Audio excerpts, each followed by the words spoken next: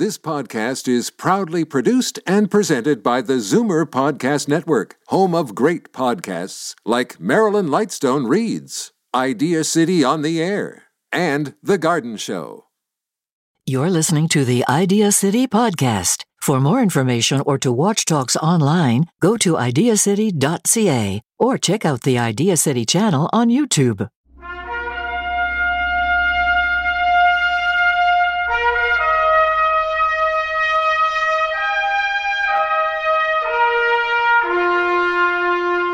Hello, and welcome to Idea City on the Air. By the end of the next half hour, you'll be inspired and enlightened by the world's biggest ideas, innovations, and breakthroughs as you hear about them in talks from the planet's smartest people. Moses Neimer's 3-day annual Idea City Conference in Toronto has been called Canada's premier meeting of the minds, and we're glad to have your mind with us. In this episode of Idea City on the Air, Alexander Tsiaras speaks about scientific visualization in creating the story of you. Now let's join Moses as he welcomes Alexander to the stage. So I haven't waxed very eloquent about it being our 20th anniversary, but still it forces you to think back, and you begin to remember people who have been on our stage and that you've lost touch with. And I admit I'm guilty of that. And so it brought me back to a relationship I've had with Alex Tsiaras for about 100 years. Alex, come out here. He's a reprobate. He's proud to say that he's been thrown out of all the best medical schools. Yeah, you see, and he kisses me at the top of my head. Big brain. Yeah. Bigger ego than even mine. So Alex lives in this unusual world that is the intersection between art and science. And I first became aware of him even before I met him because I saw these astonishing layouts in, what was it? Was it Life magazine all the way back? Yeah, of conception, of a baby being nurtured in a womb. That kind of magic photography before people were aware that you could make that kind of magic photography. So this is Alex Tsiaras, Disrupting Health.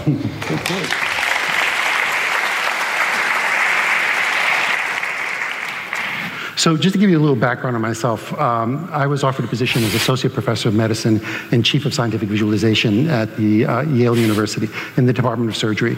And as a mathematician, my job was to write multidimensional algorithms for supercomputers to actually do virtual surgery in preparation for NASA, for the astronauts going into deep space flight.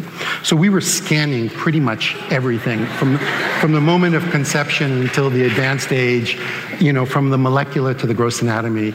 And before that, I was a journalist mostly at Timing for 15 years. And then before that, I was a painter and a sculptor. And so one of the things that I thought is that if I take the artistry and the storytelling and the technology and marry them into a beautiful story, could we actually reverse the slippage in relationship to people and their behaviors? And we were a bit arrogant because the thing is that we thought we could actually really move the dial on this. And we did these beautiful stories, and I must admit, they were very impactful. We really got people to understand them. But still what happened is that people went into slippage. Because it was a proxy story, it wasn't the story of me, it wasn't the story of you, it was a story of a first cousin, a person similar to you, but not you. So I said, in order to change this, we really have to change the paradigm of how we actually impart information to people. I thought, how can there are billions of people out there, how can I actually tell each and every one of you the story of you? And I thought, I was looking out for other kinds of examples. I'm sitting here saying, well, Google Earth basically knows where you are, where you're eating, has actually information about you at a certain point in time. So I looked back at the history. I saw that actually Google started off as a company called Keynote, and really what they did is they took all the pictures from NASA from 1956 to the present, and the ones that were analog, they digitized them, and then in the second part, they knew the longitude and latitude studies of the Earth. They knew where Toronto was and where Athens was, and basically all they had to do was write a content management system that bridged them. Google saw it at a TED conference and thought it was really beautiful, didn't know what they were going to do with it, but bought it. I thought, that's interesting. I said, I have the equivalent of all those pictures of every part of the body through pathologies, through every stage. I have that. What is the equivalent of the human body's longitudinal and latitude study? I think most people don't realize the fact that you're coded in a thing called HL7. HL7 is a health level 7. It's an international coding system that every time you go to the doctor, your medical records, hospitals, insurance companies basically code you. Your international classification of disease 10 has 84,000 conditions, 1,250 of them for just a broken femur. And so what happens is that they have RX norm for the drugs, low ink for your lab reports. So basically, you can go anywhere in the world and you can take your information with you, and basically it can be read. The problem is they're hieroglyphics. You have no idea what they mean. So what we did is we said, can I turn those codes into a beautiful story? And that was the goal. What we would do is we'll take multi-platform, we'll build the biggest content management system, we'll build the largest library, we'll build a personal health record. Each platform will bridge until I can actually take every person in this room and actually turn you into the story of you as opposed to the statistics of you. So let me show you how we did this. So basically what happened is that in order to create Platform 1, which was a library, we had to digitize and create these huge visual, visceral libraries. You have to have body locations, every aspect, from disorders, conditions, health and wellness. And in this disease state, basically in the detail of this information, we had to have, so if you take cancer, you have to have all the cancers. You have to have what cancer means, cancer prevention. You have to have the blood cancers. You have to actually create these huge libraries. If you're talking about breast cancer, you have to be able to go into it and answer the principal questions that people have. Like, what is it? What is the overview? What are the signs and symptoms? Very simple, beautiful stories, sort of explaining to you in a very simplistic fashion exactly what is happening inside your body. With this, we could basically now tell you signs, symptoms, diagnoses, prognosis, every aspect. But what we wanted to go even further. We wanted to say, okay, I then need to know other things about what are the lab reports, what are they telling about breast cancer prevention. So we then built what they call the largest biomarker library. So we could take any kind of disease condition, whether you're talking about HERS2 or your BRCA gene. And so, when you get your lab reports back and they are like hieroglyphics, now what will happen is that we will read your record, and in essence, we will send you these stories. We turn you into thousands of little stories. We're going in the opposite direction of big data, little stories about what's going on inside my body. You will get pictures, you will get information that will just continue to guide you to the next stage of whatever may be happening inside your body. Every aspect will be explained to you so that you will never walk away saying, I don't get it, I don't understand it. You will always be able to understand what's happening inside your body. We wanted to make the content and the information visual and visceral. Every time we take a storyline, it's not enough to say, oh, I've got the content. It's like, what's it feel like to be a dyslexic? Every aspect of this had to be sort of pushed to its absolute limit. And we're just talking about Platform 1. This is all aspects of what is going on inside your body. So we're going into Platform 2. As I mentioned to you, the idea of marrying the content management system to the longitude and latitude studies, we had to marry it to your HL7. So HL7, as you see here, these are the kinds of codes, CVX for your vaccines, these are for your pathologies, these are your lab reports, and you can see how many. There are over 1,100,000 codes for you, 2,624 pages only of your pathologies. And the thing is, these codes are very important. All of your data can be stored in one place, one platform where you can manage yourself, your family, that will have all of the information about you that can be understood in relationship. So just to show you the metadata, you can see ICD-10 codes. So every time this thing gets coded, it has the ability to send you a beautiful picture, a beautiful story about what's happening inside your body. Never to walk away saying, I do not understand, I do not have power. Coming up after the break. Treatment is local. If you're in Toronto and you're a parent of a young type 1 diabetic, you want to find other parents of type 1 diabetics. You want to find who's the doctor you're going to. You need to be able to find out and reach groups by managing and creating groups where you can actually localize all of this information.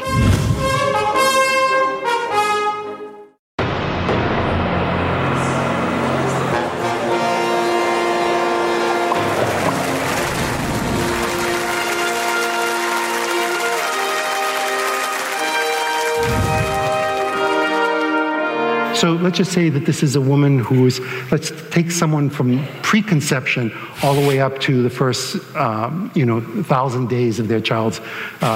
We can guide you through that period of time. So the woman's going through an IVF program, but what happens if the woman is actually has migraines? Or what happens, and she wants to, and she's tracking herself.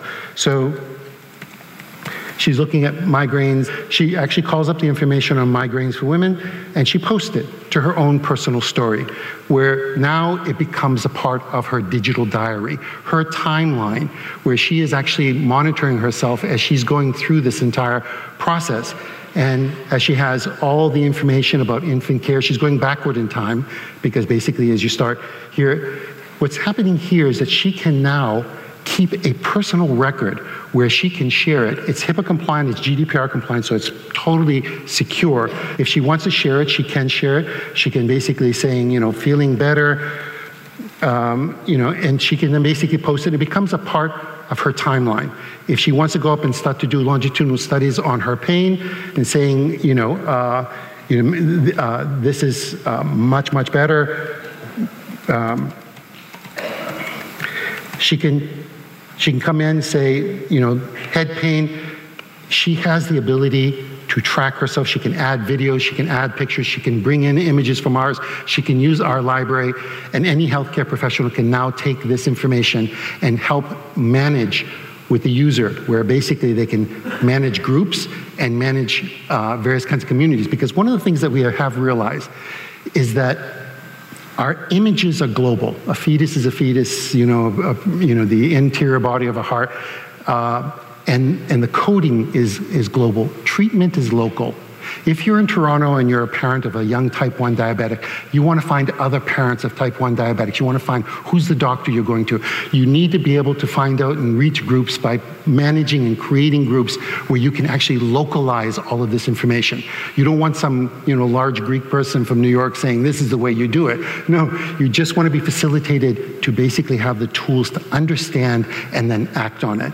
So basically what we wanted to do in all of these was build tools to facilitate your ability to extend your story and reach out to other people. So I'll show you a case study example of how a woman could use this during her pregnancy. StoryMD is a platform that allows you to track, understand, and act on your health data. Let's see how one mother is using it as she experiences pregnancy for the first time.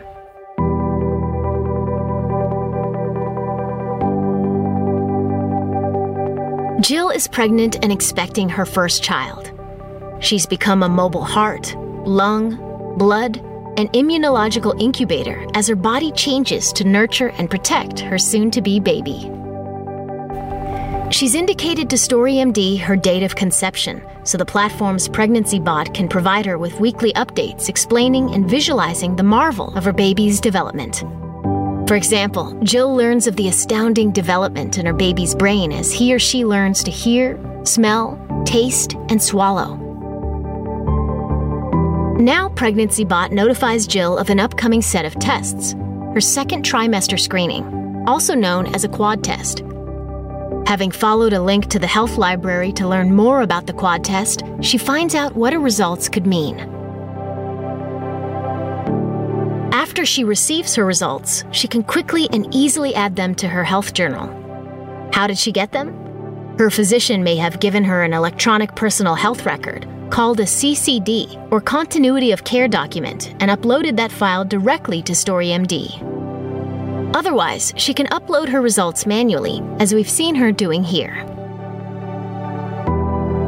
Her journal visualizes her results, giving her additional context into what each of those numbers means. Besides keeping track of all that data in one place, Jill can now securely share her experience with family, friends, and trusted healthcare providers, and receive feedback from her doctor right on her timeline, letting them participate in the beauty of her pregnancy.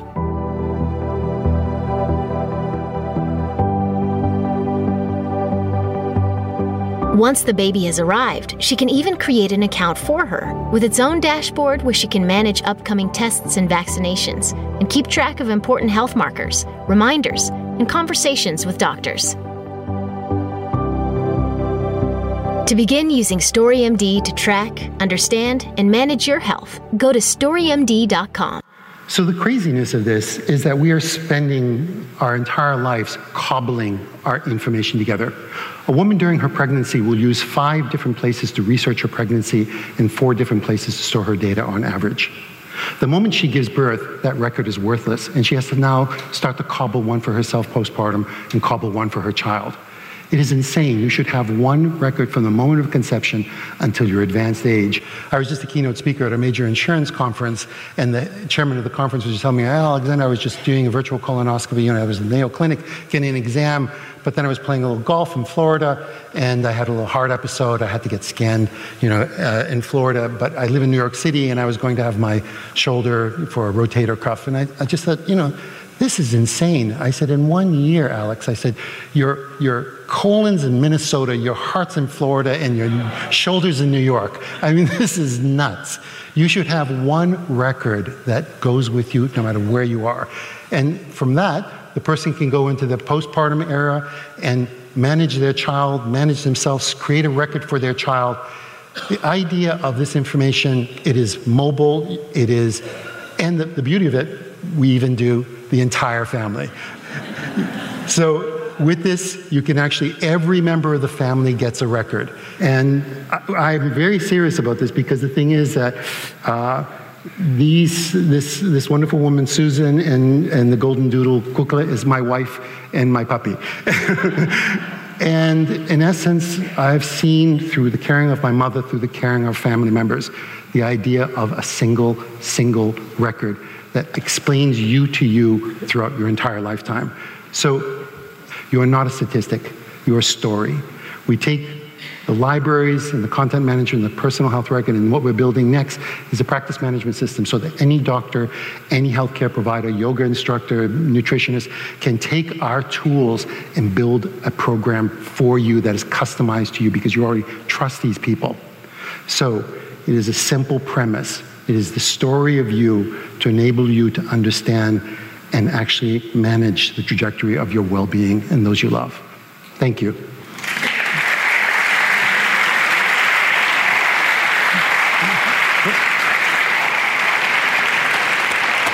So, Alex, how do I get that? What do I buy it in a store? Or what do I? We're going to be distributing through Zoomers. Really? No, seriously, how is your plan? How do you Right now, all the libraries are totally open to anyone for free, and basically people in the fall will be able to sign up. But through certain distribution plans, they will be optimized plans through programs like Zoomers or others. So, for example, if someone has breast cancer or someone has migraines, there'll be special programs to bring them up. It's very interesting. Wellness people are very top-down. When people have conditions, they're very bottom-up. So you have to guide them through those kinds of narrow focuses into the ecosystem. And then once they get control of themselves, they are inspired to continue doing it. But I'm still trying to follow the money, Alex. Those images are exquisite. Yeah. They've taken a long time to create. Writing all that stuff out, I don't know how many platoons of people you have doing all of this. Yeah. How does it get from there into the individual accounts of all these people here? The basic account will be, it's a typical SaaS model, which is basically a software as a service. You can get into the basic model, but then if you want the premium services, or some people will actually start to upload a tremendous amount of data and videos and things, they will pay an extra fee for that.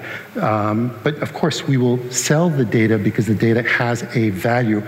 But because you are HIPAA and GDPR compliant, you have to be totally transparent. And though even HIPAA and GDPR allows the data to be sold only as a population study, never as an individual. There are $2 trillion industries, the clinical, hospitals, doctors, and the wellness world. They're not married. They're working independently. This will be the only place that you will actually see behavior, how it affects the body. And as wearables come out more and more, you will be able to see exactly what's going on inside your body dynamically.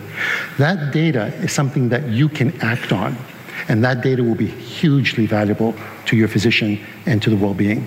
So that kind of information, the data is going to be valuable to the government, and as long as we don't become Facebook and are abusive of it, we can actually use it in a positive way. I know that the idea of a single electronic medical record is a holy grail that this province, among others, has been in pursuit for, I don't know, over a decade. There was a notional scandal some time back. Over $1 billion had been spent, and still they couldn't get their arms around. I spent $2 million to build that with just 4 people. And much more exquisite than... Yeah, the other thing is just a filing cabinet in which you get all of those bits and pieces in one place. Yeah. You're a whole other step forward and above. Yeah. Yeah. Let's do something together. All right. All right.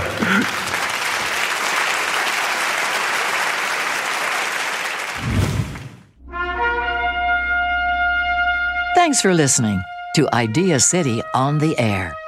Catch Moses Neimer's Idea City Conference live every June in Toronto, or on regularly scheduled radio and TV shows throughout the year.